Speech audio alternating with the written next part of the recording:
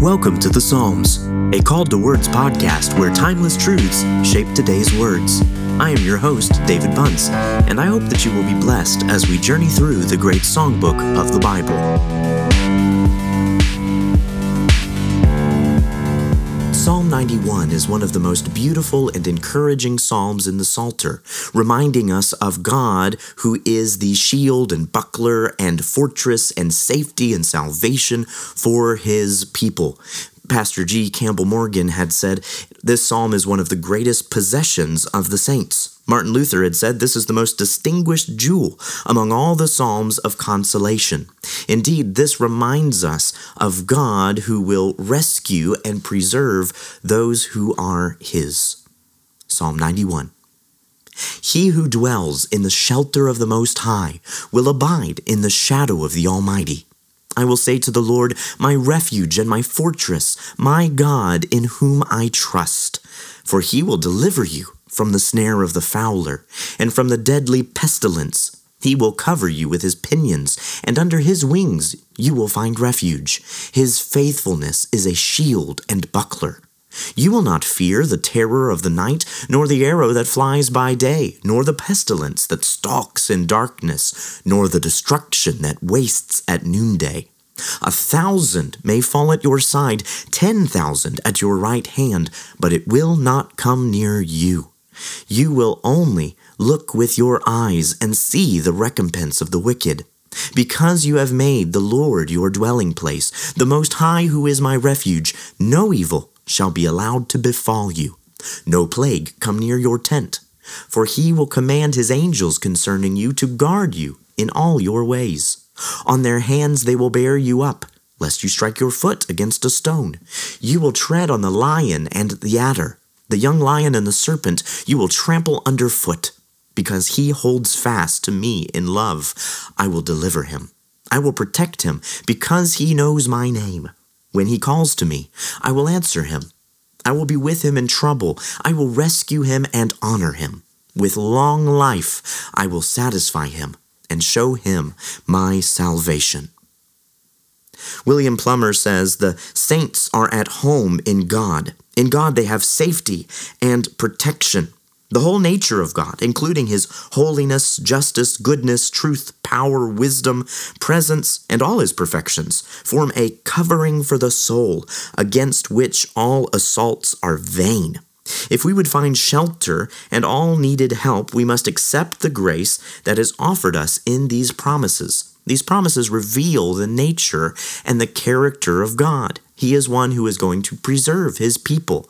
He is the one who is going to be over them, caring for them, protecting them, keeping them safe from all harms. Charles Spurgeon says that when you walk with a friend in certain positions of the sun, your friend's shadow falls on you. But you cannot expect to have the shadow of your friend unless you are near him. We read in the Song of Solomon, I delight to sit in his shade. There must be a nearness to get under the shadow. So there must be great access to God, great familiarity with Him. If we are to receive this promise of God's protection and His shadow being over us in this kind of care and providence, we must be in Him. We must be near Him.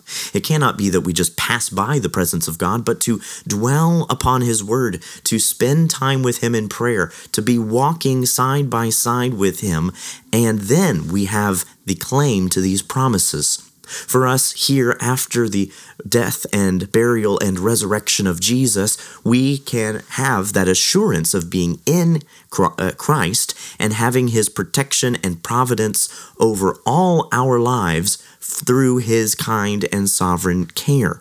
But we must be united to Him through Jesus.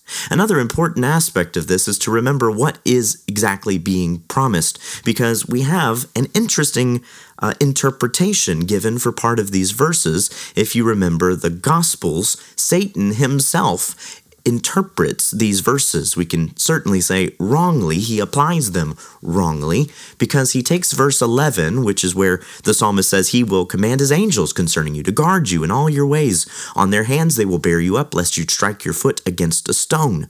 Well, what is being said here?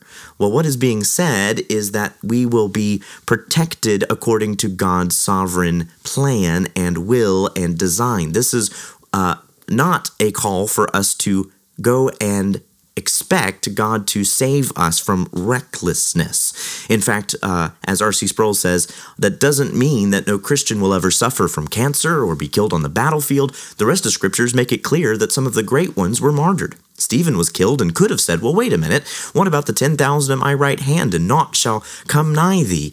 These are general guidelines, general principles of how the beneficence of God's providence is poured out on a regular basis in the protection of his people. So, does God promise that he will keep us safe and keep us from harm? Yes, but that does not mean that we then test it in terms of recklessness or even disobedience. Remember how Jesus responds to Satan. What does he say? Instead of saying, oh yeah, that's a good idea, let me jump off of this building, he says, no, you shall not test the Lord your God.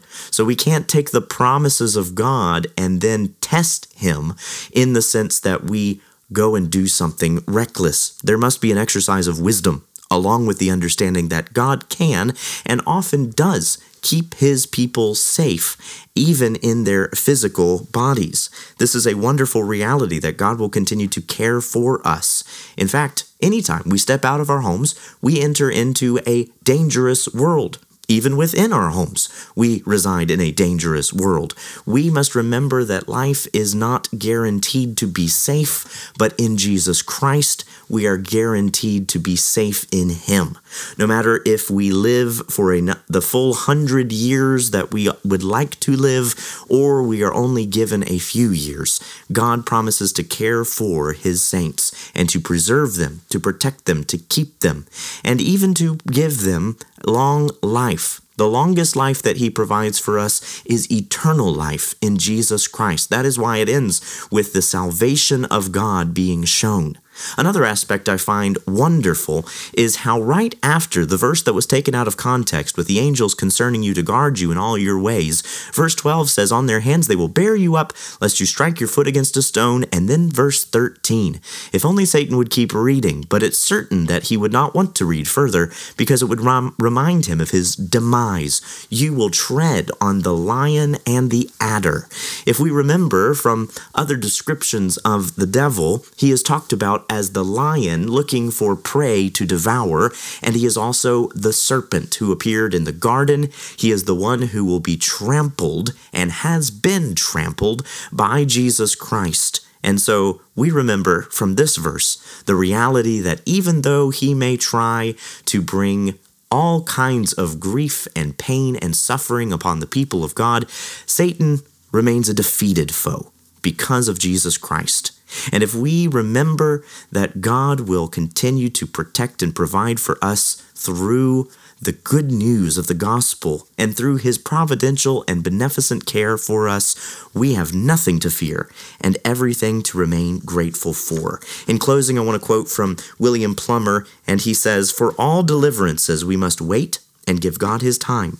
His interpositions and rewards are sure, but they are not to be hastened by fretting and impatience. Let all the saints be joyful in God. Their inheritance is sure. Their gratitude should be warm and their obedience cheerful and universal. The protection and consolation promised to them and administered on their behalf will be a matter of praise and wonder forever. Nor let sinners forget that all these things deeply concern them. Indeed, the answer to the question whether they shall be fiends or saints depends upon the state of their hearts toward such a great and glorious truth as are revealed in this sacred poem. Let's pray. Lord, thank you for reminding us of your great power and kindness, how you promise to be a refuge and a fortress, a shield and a buckler for your people. May we trust in you.